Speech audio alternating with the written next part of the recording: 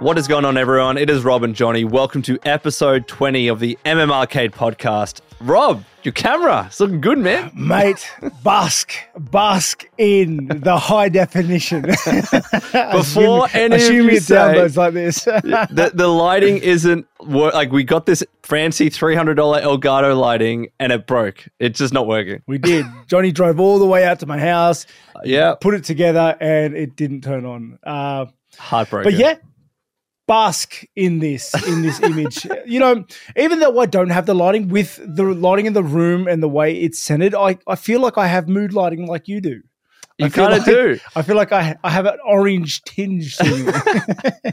Well, look, for those of you wondering, I literally have a brand new light. I want to send it out to Rob tomorrow. And maybe one day we'll get Rob some colored lighting in the background. Some Philips Hue. That's it. Oh, that's what I was supposed to do. I was supposed to put the sticky things up. I keep forgetting. Next time. Like, honestly, the whole desk and setup had to be moved and shifted and rearranged for the new camera. Yep. And I did it 10 minutes before we logged on, just because I was racing around with the kids and racing around trying to eat.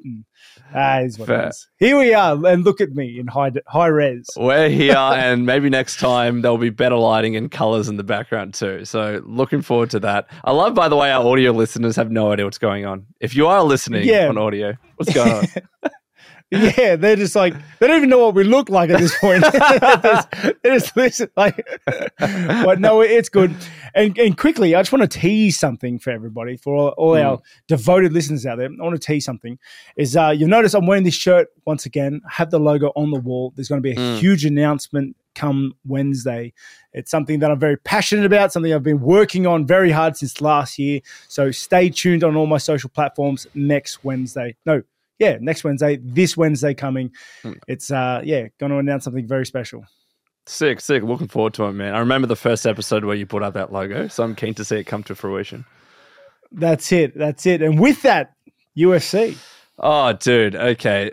Very controversial UFC fight night, not chair UFC. Rob, we can take this in any order that you want. I think people I'm still flabbergasted that it was a fight night. So when I went over to yours, Rob was saying, like, how is Grasso and Shevchenko fighting on a fight night? Why aren't they on a main UFC card? Insanity, right? Because it was also a great fight too.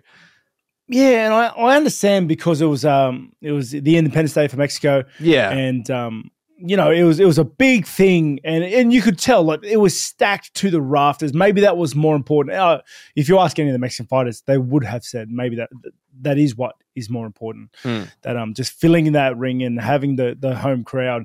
But to have champions fight on non-pay-per-view events, you know, I don't know. It's a little mind-boggling, but let's get into it. UFC fight night, Shevchenko versus Grasso, main event. Let's go. Let's talk about the controversy. All right. Tell me what you thought of the fight. Where you think it went? Who do you think won? I just want to hear your thoughts before I get into it. Okay, I certainly think they started out very wary, right? They started very wary, very respectful of each other's abilities. Yep. I got to say, Shevchenko's jab is bar none. It was crisp, right? And on point. The way she utilized it from round 1 through to round 5. It was beautiful. She did get dropped, okay, but that in a scrappy fight. But Grasso was finding it hard to close the distance and get into that scrap distance with that jab being so effective.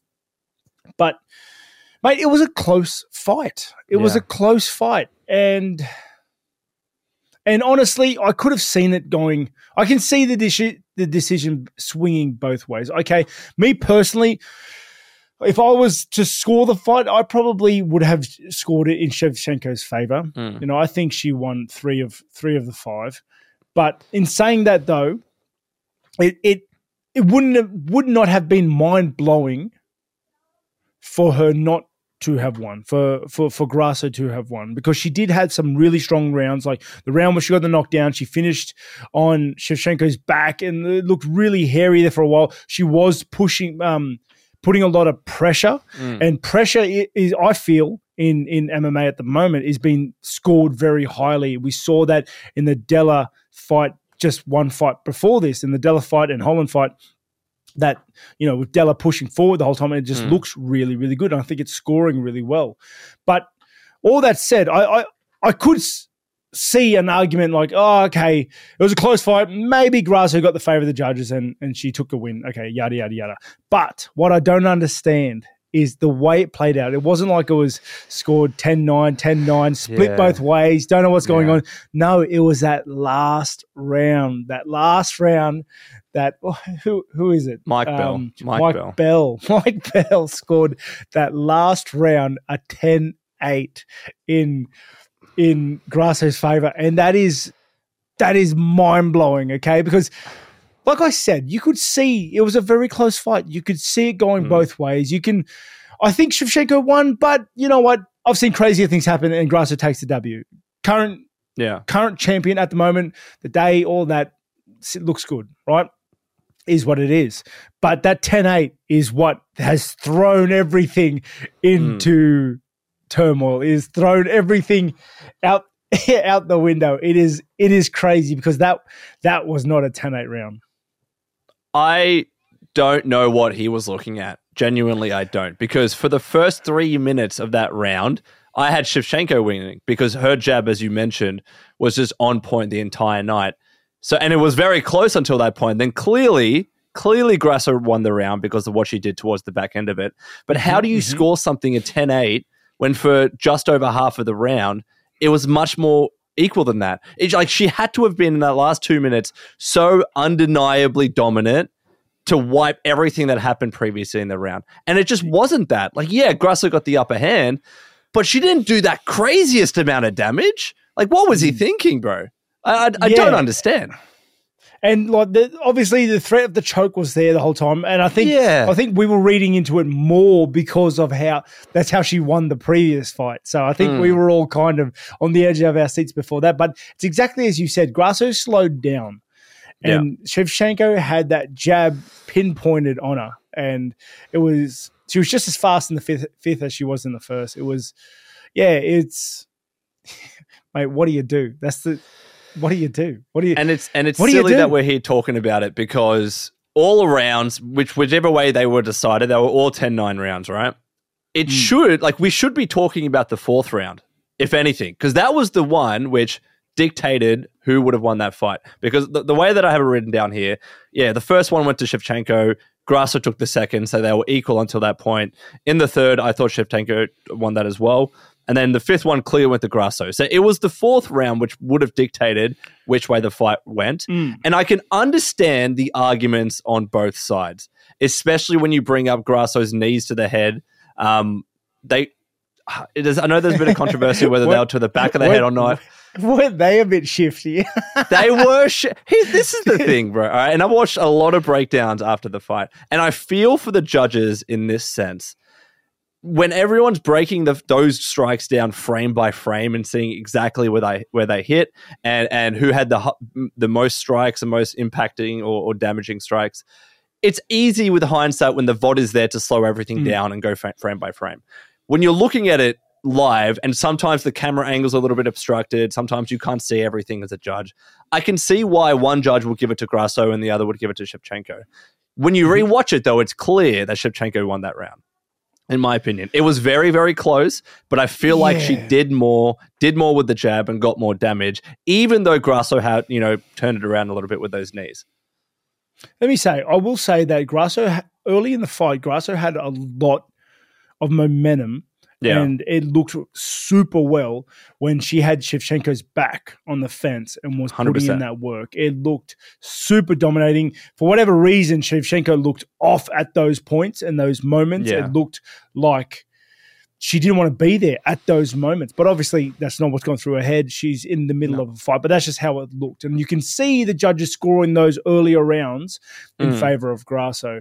But mate, the 10-8 round at 5 is that's the wrench in the gears. Like, that's the crazy part. Because I think a lot of others aren't even that upset with the draw. It was a close fight, but that it's that 10-8 round. That's the thing that blew it. And it's not even like they gave the knockdown round a 10-8. You know, that was exactly. If any round was going to be a 10-8, it was that one, because 100%. For a moment there, I thought she's going to get finished here. This is crazy. But what do you do? And I guess, you know, moving from the fight itself, where does that leave those fighters and the division? Dude, I think you have to run it back. I know people might not be excited by that, but you can't leave it and not go into the trilogy with that draw. In my opinion, you just can't do that. You've got to go into the trilogy. It's probably, get it on an actual main card. I think it'll do decently well because people would be excited to see who's actually the winner out of those two. And yes, the rest of the division will have to wait a little bit, but I think that's fine. It was a great fight. It was really close. It was really exciting. Who doesn't want to see that again? Honest opinion. Even though we've seen it twice, I would love to see it again. And historically, draws they usually run it back. They like with Woodley and Wonderboy, they ran that back. Yeah, I think it has to make. That probably makes the most sense. But it's a tricky position for the rest of the division. But, you know, more importantly, where does Mike Bell go from here? Dude, you are so funny. So, like, usually we have problems with Sal D'Amato, the other judge, and he's the only one that called the fight correctly. I won't say correctly because the other judge called it, like, it was just the fourth round that changed. And I can understand why, you know, they called it to Grasso. But Sal D'Amato, who usually has some sub-circuit decisions, was the only one that called this correctly. What was Mike doing for the... I'm so mad. It was so upsetting that... and I'm a very casual MMA viewer, and I've admitted that, Rob. Anyone watching that round could see that it was not a 10-8. There's only one bit of gospel, mate, and that's you don't leave it to the judges. And that's been gospel since the start of the entire organization. You don't leave it to the judges. And, you know, I obviously I understand there's Rich coming from me. I'm like a notorious decision winner, okay? Rich, I get it, okay, before everyone starts commenting down below. But it's true. It's true. It's true. Yeah. But that was the main event. So we still have Grasso as champion. And I guess we're probably going to see a third fight, a repeat. For sure. You know, for sure. A three-peat. Yeah. And hopefully that gets sorted soon because I'm very excited for that. But Rob, we've got another couple of fights there's one in particular that I want to talk about. But do you want to quickly cover Kevin Holland and Jack Della Maddalena? Yeah, I will. And I touched on it briefly in the fight earlier. It's just that forward pressure, Jack trying to get inside. Kevin Holland was doing a lot of work on the outside. He was using his range and reach well, but I felt like a lot of his punches were slaps. They just weren't super effective. And whilst Holland was throwing a lot of kicks, they just didn't look to be effective. They were kind of just fluff kicks. And and Jack Della was kind of just moving forward a lot. It looks really good in the judges' eyes. He was landing shots. He was getting him against the fence a lot of the time, and he took another win. You know, another win for the Aussie boy.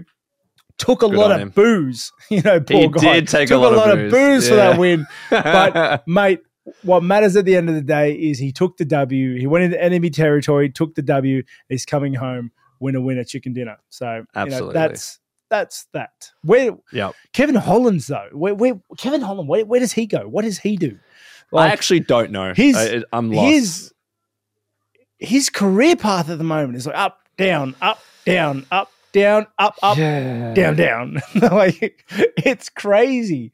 And you know, I would have said it reminded me a lot of Strickland because Strickland reminds me, like they have some similarities there in the way they approach fighting. How it's just like, let's just get in the fight. I'll fight anyone. I'll fight next week. I'll fight this week. I may be at my best. I may not be. And, you know, I like that mentality. Honestly, personally, I like that mentality because it means you're always ready. You're always hungry for the fight and you've always got fight in you. But it does show that if the fights you're not ready for, sometimes you lose, and the fights you are ready for, you win in impressive fashion. And like I said, your trajectory is like this. Now, Sean, I'm starting to change my opinion on that though, because I feel like since his loss to Pereira, he's I don't know, he took a lot of fights very quickly, but something changed. Something changed. I don't know. Something changed in the way his style, the way he approached fighting in there. A little bit smarter, a little bit wiser for it. It's hard to pinpoint because he's just such a out there character. You know, I don't know what he's doing, but I feel like like I said, the career trajectory is up, down, up, down. Like, where does he go? What happens? Where? Yeah, it's tricky.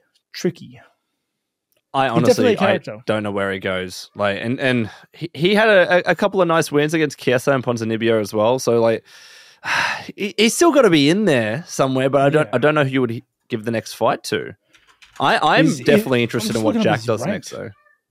Is he ranked? No, he's not ranked at the moment. I don't think at the moment I don't believe he's ranked. Yeah, I don't think so. But yeah, I don't know. But it looks really good for Jack Della right now. You know, coming off a win against Kevin Holland, such a big personality, such a big presence in the octagon. Yeah, I would say, you know, JDM goes to fight a top 10 opponent next. Well, he's now. I think these rankings are up to date now. So Jack is now ranked 14th. I'm not too sure if he was ranked before. Kevin Holland, apologies, he is 13th. Well, that would change. So Jack would go to 13. Well, yeah, you're right. This hasn't been updated since that fight. Apologies. So there's a lot of interesting fights in there. That's an entry point. He's got his entry point to the top 10. Yep. So I thought Holland would give him more trouble than it looked. Obviously, it wasn't an easy fight for him, but with Holland's weird way of fighting and his reach and range, I thought he would have more trouble. But Jack seems to have his head on when fighting the taller opponents. So you know what's funny though? It was split decision, and Mike Bell called it for Holland. Mate, what's he doing? Mate, you can't leave it in the hands of the judges because, let's be honest, sometimes they're not watching. Let's be honest, you know. It is what it is. The only other fight that I wanted to talk about really was Raúl Rosas Jr. You know, we saw him come back after his loss. Dude, this kid is a freak, dude. He's 18 years old, and he's got already such an awesome record in the UFC. Understandably, just had his loss, but impressive against Terrence Mitchell. Like, and this is a guy like, oh yeah, he's really known from his grappling, his wrestling, and all that. Just smoked him. It was beautiful to see. I was so hyped for him, so excited. I am also happy for him, and I think I don't know. I'm going to play devil's advocate a bit. Like, I feel this was a fight he was supposed to win. Sure. He should have won it. He should have won this fight. He was put in the deep end a little bit last fight, like his previous fight, I should say. And the experience of the better fighter just really took it out of him. You could see he was in deep waters and didn't really know what to do with it. And then and I feel like to bring that train back, to bring that confidence back, they gave him a guy that wasn't as experienced. You know, I feel like it was. Yeah, it was like a step back. It was like a bit of a tune-up. You know what I mean? Like almost like a bit of like a catch-up, which is great. I think it's great, especially for these younger fighters. I think and we've seen that a lot of times when they give these younger fighters to the wolves, dude. And because he is younger, I feel like it was the correct decision, like to have him fight someone like Terrence Mitchell. And I do feel like, because he is so young, I know he's hungry, but slowly work his way up, because if you feed him to the wolves again, he probably will get smoked, you know? So it's just very exciting. He gets me excited for that division. Yeah. No, he's a crowd bringer. And, you know, he's got big shoes to fill. He likes to fill the room. And I'm excited for his future. I really am. 100%. Well, that is our summary of Noche UFC Fight Night. Next up, Rob, we've got another fight night to cover this weekend. It is being headlined by, I know you like to call him Fiziev. I swear it's Fiziev. Rafael Fiziev against Gamrot. Gamrot obviously coming off the win against Jalen Turner. He lost before that against Dariush. And Fiziev lost against Gaethje after he had that impressive win streak. And that was meant to be the fight where Fiziev shook up the division, and it didn't happen. Well, So I was what do going you to say, reckon? and also the fight with Gamrot and Dariush was supposed to be that fight. It was supposed to be You're right. Yeah. Well, here's Dariush thrown to Gamrot, the next biggest thing. And I think Dariush and Gaethje both derailed those hype trains. It's it was good to see. No, not good to see them lose. It's good to just see. Yeah. I don't know what I'm saying. I know you like a train being derailed. I know you do. I like seeing these hard fights, and I like seeing like guys come against adversity, because we see with Gamrot now, with his win against Valentina, like he's back, and it makes people better. Losing makes you better. It hones the metal. I do believe that.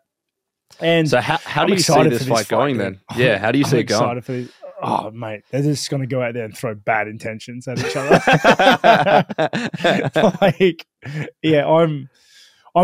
I'm curious to see if the pacing is any different because of the 5 rounds. But, mate, it's going to be a banger. It's going to be a banger to watch, and they're going to throw down. I don't know, if I was going to lean one way or another, I would have to go to Fiziev. I feel like, I just feel like he took the time away from the game after fighting Gaethje to really just refocus himself, get back into training, and then come back when he was ready. And I also do love the way Fiziev fights. He just he fights with every single punch and kick with bad intentions, throwing pure violence, and I just love to see it. So and surely, like, this is the interesting thing about this division, because I'm looking at the rankings now. Whichever one of these guys wins would be they'd have to be put up against someone like, I don't know, maybe the winner of Chandler. I don't know. Who do they fight next? It's such a weird division. The thing, because like what's happening with Chandler right now? It's crazy. He's still fighting McGregor, right? Allegedly, is he? I don't know. I have no idea what's going on. Well, yeah, it's such is McGregor even being tested right now? What the? Mate, anyway. It is a weird space to be in. The top 5 of that division is, it's a weird place right now. Yeah, I just hope that even though Fiziev couldn't do it last time, I still feel like he can break into that top 5. I feel like he's going to win today as well. I can see like Fiziev winning, and then maybe getting put up against Dariush. That's a good shout. That's a really good shout. That's a fight that hasn't happened, and I think that gets Fiziev to a title shot. Yeah. But then if Gamrot wins, it's strange. It's a difficult one. Yeah. Because Dariush is coming off his loss against Oliveira, and Oliveira fighting Makhachev soon. What do we do with Gaethje? What do we do with Poirier? You know what? Maybe with McGregor, fighting or not fighting, they make the winner fight Chandler. Maybe Chandler gets back into the ring with one of these boys while he's waiting. Who knows? But then if he loses to one of these guys, he doesn't get that fight with McGregor. I can see that. As well as like coaches are supposed to fight each other afterwards. But I don't know. Yeah, that's what it is. It was a weird series. I only watched a few episodes. It was a strange one to me. I didn't like the concept, and I don't know when they're fighting. Maybe one day. Yeah, one day. Like me and Gaslam, we were supposed to fight after the thing, but then I got real sick day of. Oh, yeah. But we did touch gloves later in the track eventually. But there's one more fight. Yeah. Would have been 3 or 4 years after the fact.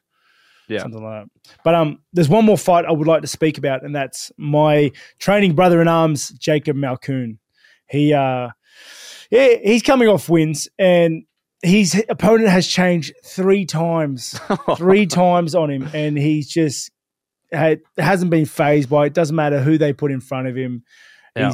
He's going there to put in some work. So tune in for that, guys, because honestly, he gives me trouble. He a lot of the days he puts it on me in the gym. So I'm excited to see him perform because it's the best he's ever looked. And I want to see one of the lads get up, one of my brother in arms. No, it's gonna be exciting to watch that one as well. Mm-hmm. So, if you were to give a prediction for that one, oh mate, I'm not gonna hex it. I feel like you're staying out of it. Fair. I'm staying out of it, but I'm going. I can see Jacob. I'm going to keep position. I can see Jacob finishing this guy. Like, okay, he just looks so good. Yeah. I'm trying to think of like what would beat Jacob, and there's not a lot of things at the moment. All right, looking forward to it, man. Well, we've got our predictions for, or at least a couple of Fight for Fight Night this weekend. Let us know what you think in the comments below, because now the beauty, Rob, of these episodes earlier in the week is a bit of time until we get to the fight night, until the event. So you can have your predictions. Yeah, jump in, guys. Comment what you think, where you think Mike Bell should go next. so jump in to another career, to the UFC section. We've got some game news. It's been a bit of a light one, Rob. I'm not going to lie to you, but here's one that I thought we could talk about. Mortal Kombat 1, the reboot of the series. It is coming out tomorrow at the time of this recording in Australia, at least. Rated really well, 87 on OpenCritic. I just want to say, Rob, what a year this has been for games. And not even just like, even looking at fighting games. Remember Street Fighter released this year and it was a really good fighting game. And now we've got Mortal Kombat. And what about Tekken? I think Tekken's going to get... It's just been insane. And with Street Fighter, they went back to their roots. With Mortal Kombat now, they've gone back to their roots. New universe, new story. They've got all the old heads. Johnny Cage is there. So I'm happy. It's... Mate, you know what? This year has been so good for gaming. I'm sad for next year. Oh, bro. You know what? We keep saying that, though. And I think next year is going to find it difficult to follow up against this year. But I am looking at the calendar as well. Next year's got some decent heavy hitters in there as well. But, dude, it's just been an insane year. And now Mortal Kombat. Rob, do we run it back? You versus me? That's up to the people. If the people want to see me smoke you in another game and make me the double champ, then put it down in the comments. Me and Jonny fighting Mortal Kombat 1. Let us know. If you're interested in seeing it, I'll put a beating him on him for yous. For yous. Who would you play as? Who's your Johnny character? Cage. Oh, Johnny Cage. All right, cool. Of course. Cool. Yeah. Of course. I thought you were going to... I don't know why. I was going to think Scorpion, but... You know what's funny? It's like I grew into Johnny Cage, but when I was playing the game, I never liked him. Really? So I don't even think I've ever played him. But now he's my favorite character. Yeah, fair. For me, it's always been Sub-Zero. Sub-Zero is freaking awesome, badass blue ninja. So that's who I would pick if we were going to run it back. Let us know in the comments. If there's enough support, we'll do it. He's just a different color Scorpion. Get off it, bro. They're all the same, Rob. He's a different color Reptile. He's a different color Smoke. Yeah. Noobside Bot. They're all the same. They're all the same. But that's why I love Mortal Kombat. Oh, wait. I'll say this. Every Mortal Kombat that comes out, even if I might not play the game, I watch the full story for the main campaign on YouTube. I love the lore of that franchise. I think it's so damn fascinating. And the fact that they're rebooting it. Yeah. I liked Goro. Goro's sick too. There's so many cool characters. Yeah. I'm keen for Goro. I don't know if Goro's in there, but if he's in there, I think maybe I'll beat you with Goro. Well, actually, no, I'll beat you with Johnny Cage. Johnny Cage is cooler. I want to pull up the characters. It's an interesting game. Good. So this Mortal Kombat, I believe, is the one where you essentially can have like multiple older characters help you out in fights. It's a weird mechanic. Cameo fighters. You got the name. Yeah. But the actual like roster itself, so it's like Ashra's returning, Baraka's obviously in there. I don't think Goro is in there. Goro is a cameo, is not an actual fighter. I like Shang Tsung, but he's in there. Pre-order exclusive, Shang Tsung. But everyone else, Raiden's back. Quan Chi with one of the packs too. I never liked Raiden. The God of Thunder? Really? Oh, I feel like he was just annoying. Like for all his hocus pocus, he couldn't do anything. I thought it was cool. Of course he would. He throws lightning around the place. Where's the cool Sakat looking hats? Exactly. He would teleport everywhere. He was such a cool character, bro. Yeah. But that is pretty much it on Mortal Kombat. Comes out tomorrow. All the reviews are good. Let us know if you're playing it in the comments below.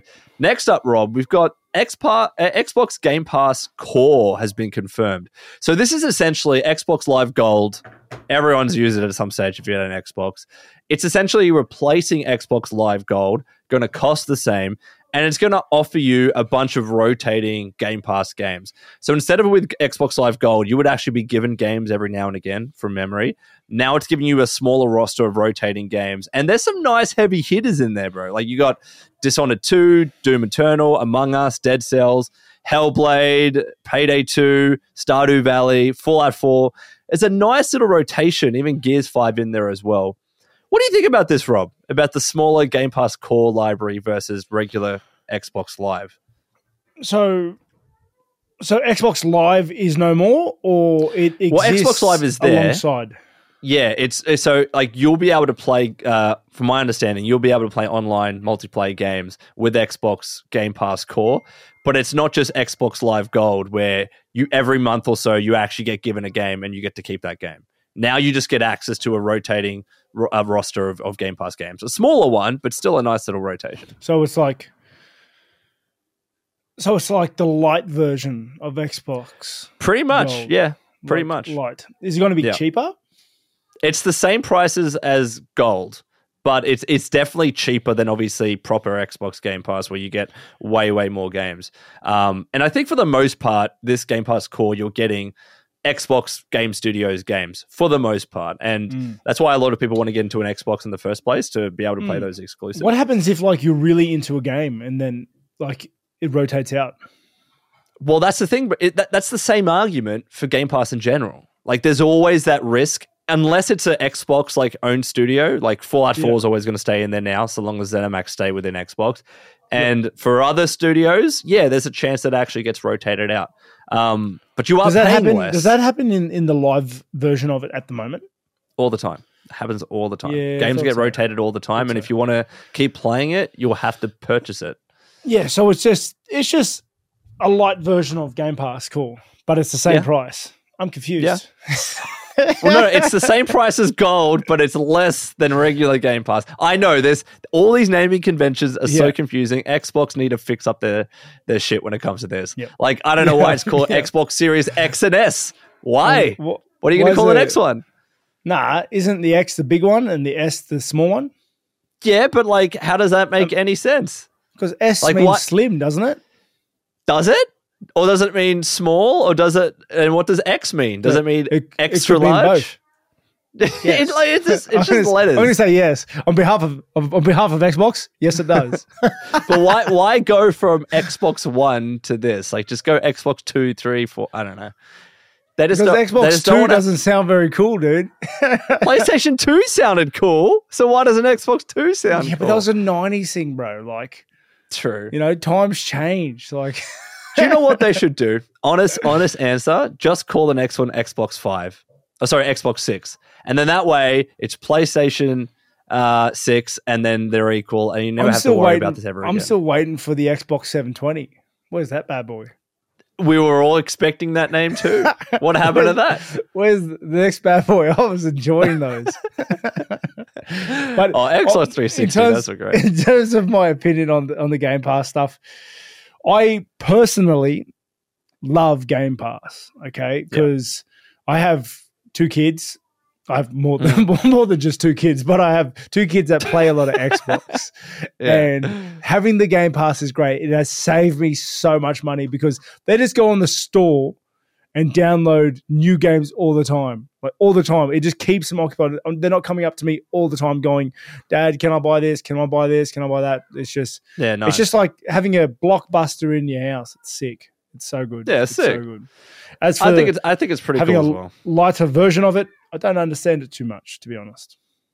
Yeah, I think they just want to get the Game Pass kind of branding in there. They feel like it's better value than Gold. And Gold kind of ran its course, I think. So I don't mind. Let us know if you're an Xbox user and there's something else about this that we should consider. Let us know in the comments below. But Rob, that's pretty much it for the game news. Moving on now to what we're watching, playing, and reading. Have you been doing any Anything interesting this week? This week, it's so crazy because you say this week, but it's Monday. So I know. I've got to recalibrate myself. Have you been doing anything? Let's start with you today, mate. 100%. So the other week, I got invited to Ubisoft Sydney studio or office to play Assassin's Creed Mirage. Assassin's Creed Mirage essentially started off, I believe, as a DLC for Valhalla, focusing on Basim, the Loki character. And it just kind of became its own thing. It's a smaller size title. It's going for like, I don't know what the Australian price is, but US dollars, it's like $10 less or something like that less than a full price game. And it's like if you wanted to complete everything, you could probably do it in 20 hours. And when I played it, like the biggest sense that I got is that they're really everything's going back to the roots, but this game is actually really going back to the roots of the first Assassin's Creed games, especially Assassin's Creed 1.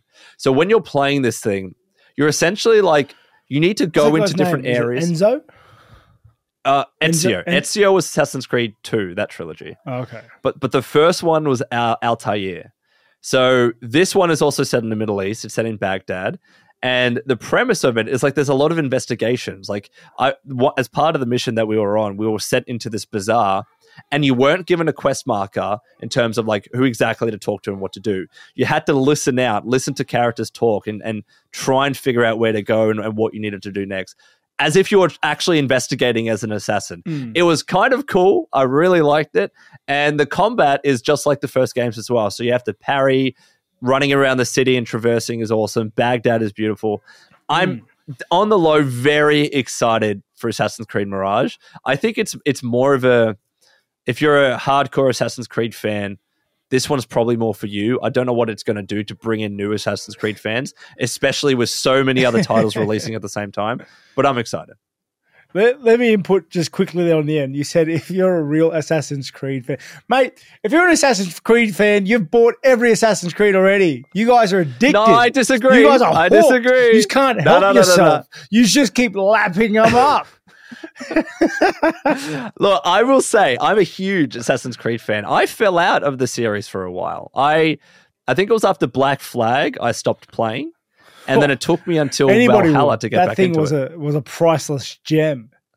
It was a good game, Black Flag. Dude, I should replay it. I enjoyed Black Flag until I realized there's no real reason to loot and pillage other ships. And then all the fun just sapped out of me.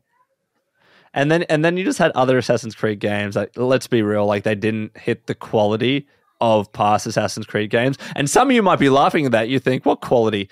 The original trilogy of Assassin's Creed games up to Black Flag, they were good games. Like these were, dare I say, genre defining, but they were really awesome games. So they lost me a little bit. And then I got back in Valhalla, which I actually enjoyed. It was a little bit bloated, but I still enjoyed. And now Mirage, I'm very excited to get back into the routine with Mirage. So that's what I played a few weeks ago. Yeah. I just could never get into it. I enjoyed Black Flag because I enjoyed being a pirate. I like being a pirate. Yep. Well, that's the thing. You enjoyed it because it didn't feel like an Assassin's Creed game. Like, honestly, that's probably the reason. Until I started fighting things. Yeah. Until I started fighting things, and then I was just like the whole military was on me, and I was just like perfect parrying everything. It was silly. Great. Then you would love Mirage because you could perfect parry all the enemies in that game. But it was too easy. Fair. I get it. It was too easy. I'm just so good at video games, Johnny. I just want to play Elden Ring and get smashed in the face. I just want to play Elden Ring with my toes because I'm that good. It's just how it is, I still think it's going to be a good game, but I haven't been watching anything, by the way. No anime for me this week. It's been playing Starfield and preparing for something else that I'll talk about next week, which is very exciting. From what you say, it looks exciting. I may even give it a geese. Would you recommend it as a starting platform for Assassin's Creed?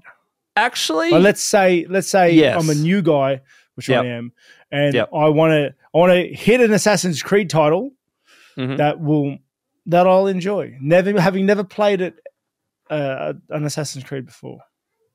I would say for sure. I wouldn't actually recommend any of the previous Assassin's Creed games because Valhalla and Odyssey and even Origins, they're huge games and there's so much to do. And especially Valhalla, I liked the game, but it's like 80 hours to complete the main story because you have to do every single area and it kind of drags on a little bit. Yeah. With Mirage, it's a very condensed experience. It is what an Assassin's Creed game, from what I've experienced, is meant to be. This is the true test to see whether you would actually like Assassin's Creed as a franchise. So I reckon this is the best title to get into it. All right.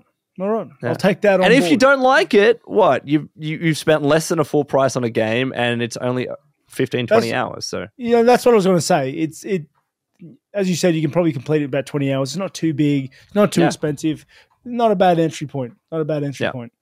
Yeah. But what have I been playing? I haven't been watching really anything other than what I mentioned last week. Yeah. Reading, I'm still kind of on the fence. I'm reading a couple of books, but nothing worth recommending right now. I know there's some new titles coming out soon, but yeah. In terms of playing, I have been pretty addicted to Baldur's Gate 3. Okay. Tell me about it. He's gonna raise a lot of people's eyebrows at the moment because the game has taken the scene by storm. Yeah. So I played Divinity as well.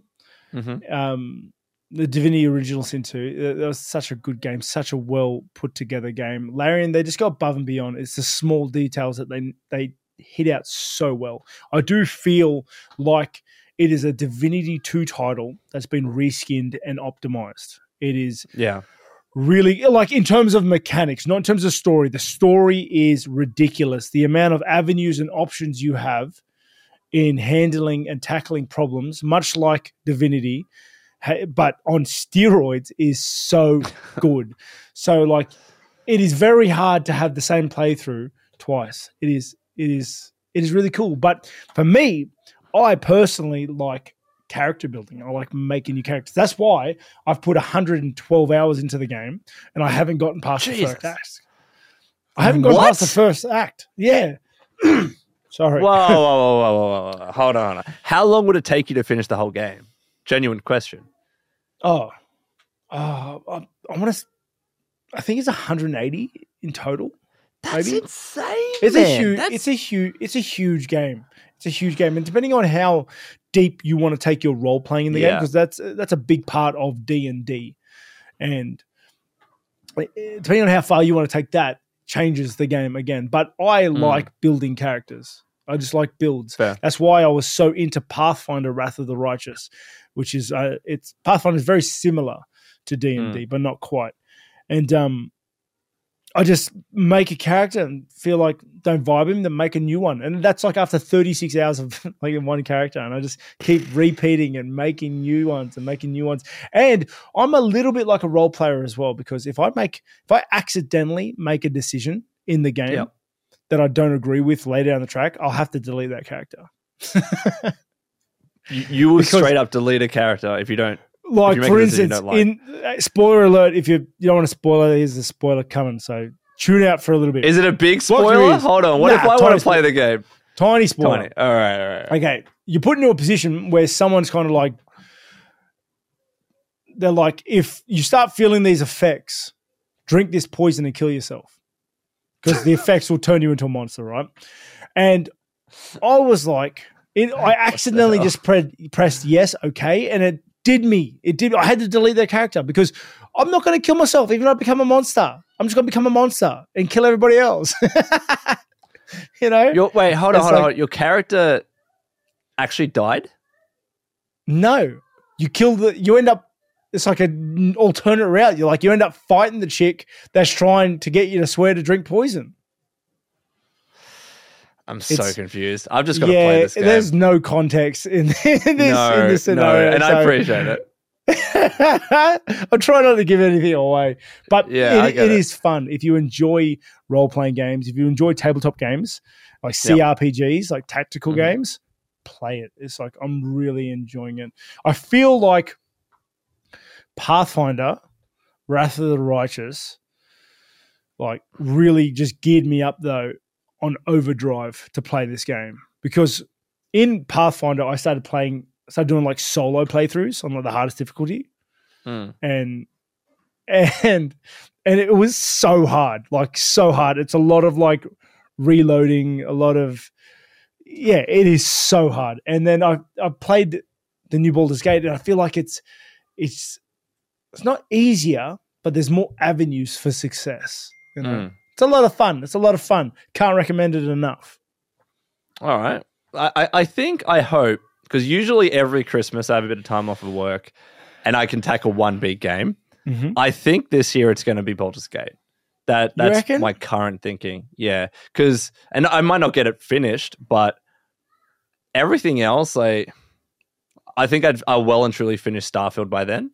So I think Baldur's Gate will be that game because everyone's raving about it. You never kind of finish Starfield. You kind of just get to a point. It's one of those games where you get to a point where you've set up your stuff, you've done enough for now, and then you go and come back in 4 years.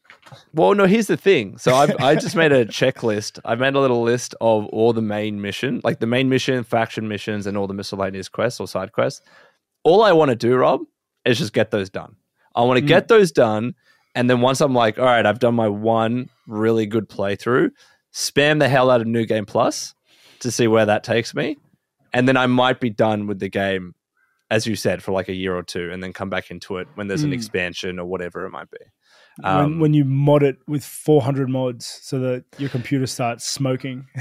Yeah. I need to do my vanilla playthrough before I mod it. And I'm worried, because all these mods that are out there right now, they're not small mods, but they're like mods like they add DLSS in there or an FOV slider. And Bethesda has just come out and said, oh, we're going to add a bunch of that stuff into the game. I'm like, well, I'm not going to bother modding my game when you're adding stuff into it actively. I'll just wait. I'm just going to wait until the community settles. I'm funny on mods, Like I enjoy them. Like I'm a RimWorld player. If you ever played RimWorld, probably one of the best colony simulators you've ever played ever.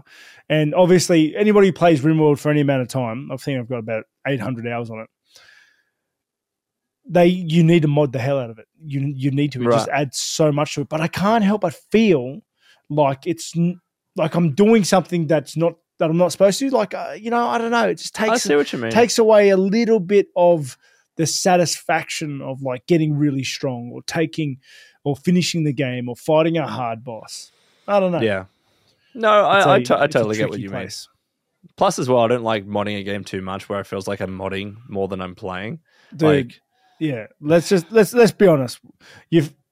One day you wake up and you're like, you know what? I feel like Skyrim. Then you go on to Skyrim and you go on the Vortex. You download 1,200 mods. You go to play it. It crashes. You turn it off and don't play it.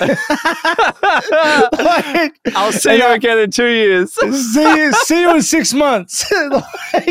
Dude, tell me that's not you in the last 5-10 years. I 100% did that. I 100%. I'm not even gonna lie. I do it all the time, dude. That is what we are watching, playing, and reading. Last of all, we've got viewer questions. If you have any questions that you want to ask us for the podcast, let us know in the comments below. But number one, Rob, we have RealCat1410. If you had to choose a faction to be a part of in Starfield, which would you pick and why? And I assume that they're asking if you just had to pick one, like if you were in the world of Starfield, which one would it be? Oh, this is tricky. It is. I'm starting to deep think it. You answer first.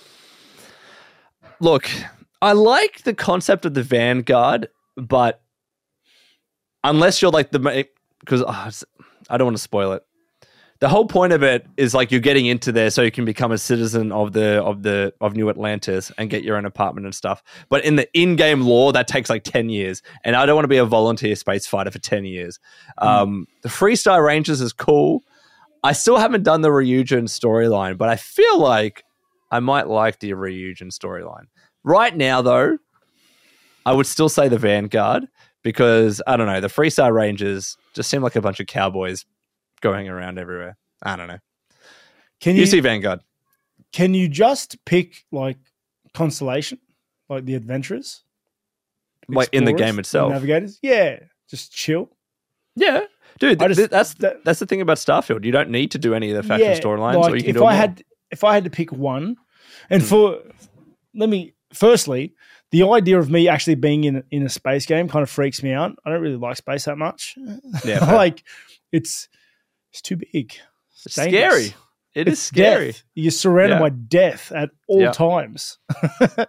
And there's like angry dudes that go pew pew and then you're dead. Like seems like a very sketchy place to be. But if I had to pick one, I I couldn't just be a citizen because I just want to be Citizen Rob. You know, just walking around, NPC. You just run past me every time you go sell your guns, bro, because I'm just cruising. I'm one of those guys that, I'm just an NPC. I'm happy being those. But if I had to pick one, had to be Constellation just so I can get the cool space powers, dude. Fair. I just want cool space powers. That'll make me. Yep. Yeah, I think that'd be good for me. All right. Next question we have is from Martin, I think, MRTN. Just as a general thing, this person would love to see a guest appearance. Like, Rob, you and I have talked about this. If we were to get as our first guest, who would it be? Who would that first guest be? There's so many good choices too. I think we have to ask who our audience wants to see because we've mentioned it before. Obviously, we're only up to episode 20. I know that seems like we make it seem like a big deal, and it feels like we've been on the internet forever. But we are just budding. We are still growing, and I feel like we're still trying to put our foundation down and get our base of listeners and viewers that like what we do. And obviously, we interact with you guys a lot through the comment section and reading the comments and reading the questions and answering your questions. But we're still picking up on the personality of our fan base as a whole. So I think tell us who you want to listen to, who you would like to see on here. And, that'll give us an indication for one, but also like just to see where you want to hear on it. Where you guys kind of want us to head with this. For sure. Because it's always been a tough discussion because the entire concept of this podcast is MMA and video games. That inevitably might narrow down a guest that you can get because if you want a guest to be part of the main whole show, you need someone that knows how to talk about MMA and video games. And there's a big group of people out there, but it does narrow it down a lot. So you can't just pick everyone. Like if we just picked a solely MMA-orientated guests, then does that mean can we talk about video games in the same podcast? Are they going to be sitting there for 20 minutes not knowing what to talk about? That's what makes it difficult. So help us narrow it down. I think that's a good idea. I think once we do, this is why I tell you guys every week in, week out, share it with your friends, tell your mates, yell it out the window. Put up stickers on things. Put up banners. Banners. Spray it on the side of your car. Tell your mates. Because when we build the foundation to a point where, we're comfortable with branching out and expanding our avenues, I think maybe guest episodes, or something like that will be a thing. We'll do our normal just chill vibes chat on a Monday, and then we can do our guest episodes later in the week, on a Wednesday. So I guess that's a really good idea. Another tick. Good idea, for Rob. doing things on Monday. Got me thinking. Let us know, guys. Next question we have is from Alan Pierce. Is it a crazy idea that Ty could cut down to light heavyweight? His power would be sick in that division. He looks small against the heavyweights. I thought this was a really interesting question. Could Ty go down to light heavyweight, Rob? It's only interesting because you guys haven't seen him face to face. Like, I've hung out with him a bunch of times, and they're like, that guy is not going anywhere near under 100.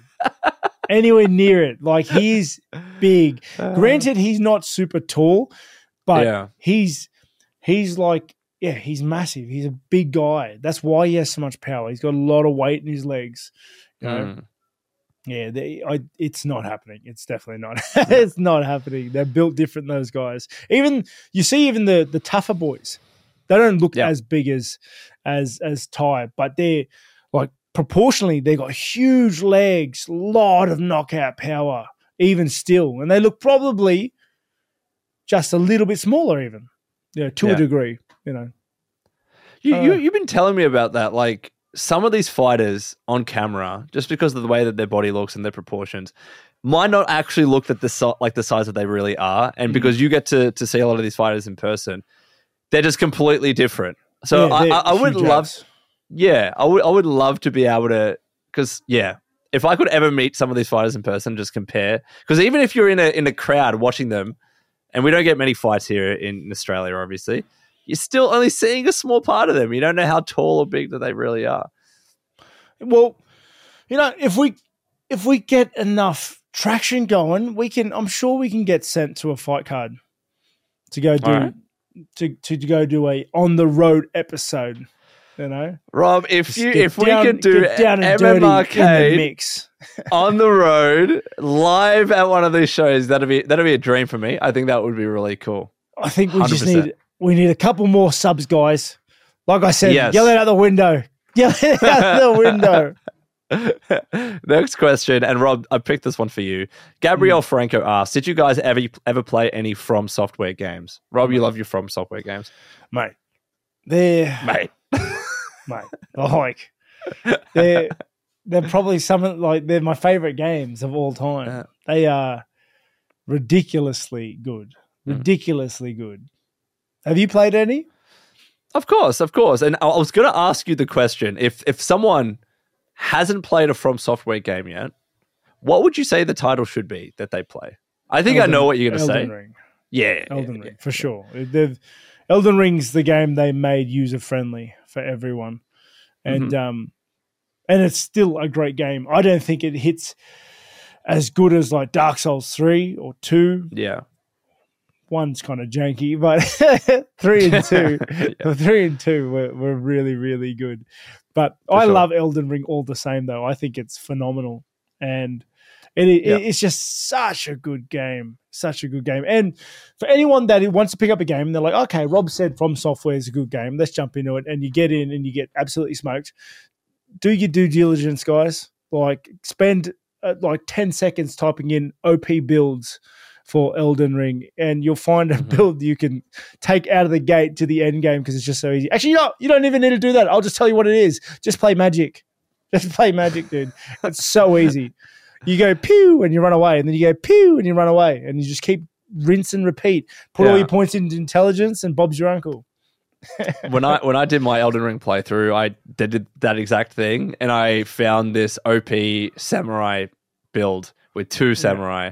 That was awesome. You would just wreck everything. Or Moonblade or whatever the hell it's called. Yeah. It was. I can't remember the name of the katana, but it was absolutely great. I'm really into the PvP scene in Elden Ring, and I can't stand those Moonveil. Is that because they kill you all the time? Moonveil nerds. No way, bro. No way. I'm an Bunga stick swinger. There's no way they beat me.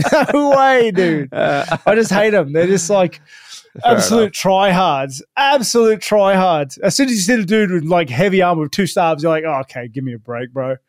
And the last question is from William Blair. What's one thing you hope they put into Elder Scrolls 6? One thing. It's it's crazy, Rob, that we're talking about Elder Scrolls 6, but it's entered early development. Todd Howard confirmed it. It's coming out, I guess, in 5 years is my guess, but it's around the corner. The next game. One thing. Oh, one thing they can put in Elder Scrolls 6. It's a really city tough management. Oh, that's a good answer. Yeah, that's a I good reckon answer. That would be cool. Not just being able to own your own house, but being able to rise as like Thane or King and own a city. I think so. That was always something that I felt was never realized for me in Skyrim. It was always the thing that was missing. I wanted to become like king. I wanted to become the high king of Skyrim myself. They started the beginnings of that system with Fallout 4 and the settlement system where you can have people going in and out between settlements. Yeah, take that to the next level. It's interesting. Like if you look at Starfield, like it's got a number of those big components which is selling the game. So it's the outpost building, it's the spaceship combat and building and all that kind of stuff. Elder Scrolls 6 also needs those things, and I reckon you've nailed it on the head. I reckon that would be amazing. Yeah, dude. I think that would... Oh, mate. I would be so frothed on that. Can I ask, though? I was just thinking, can you get NPCs to your outposts in Fallout 4? Starfield? Oh, in Starfield. Not NPCs. You can have... I know you can have your companions and stuff and send them to do work and stuff. But correct. You can pick up crew like settlers, and send them. Those? I don't think random people will land. To be fair, I could be wrong, but I haven't seen random people come to my outpost yet. The only thing is if you build an outpost that's too big, sometimes raiders or spacers will come and attack you. That's that's as much as I've seen.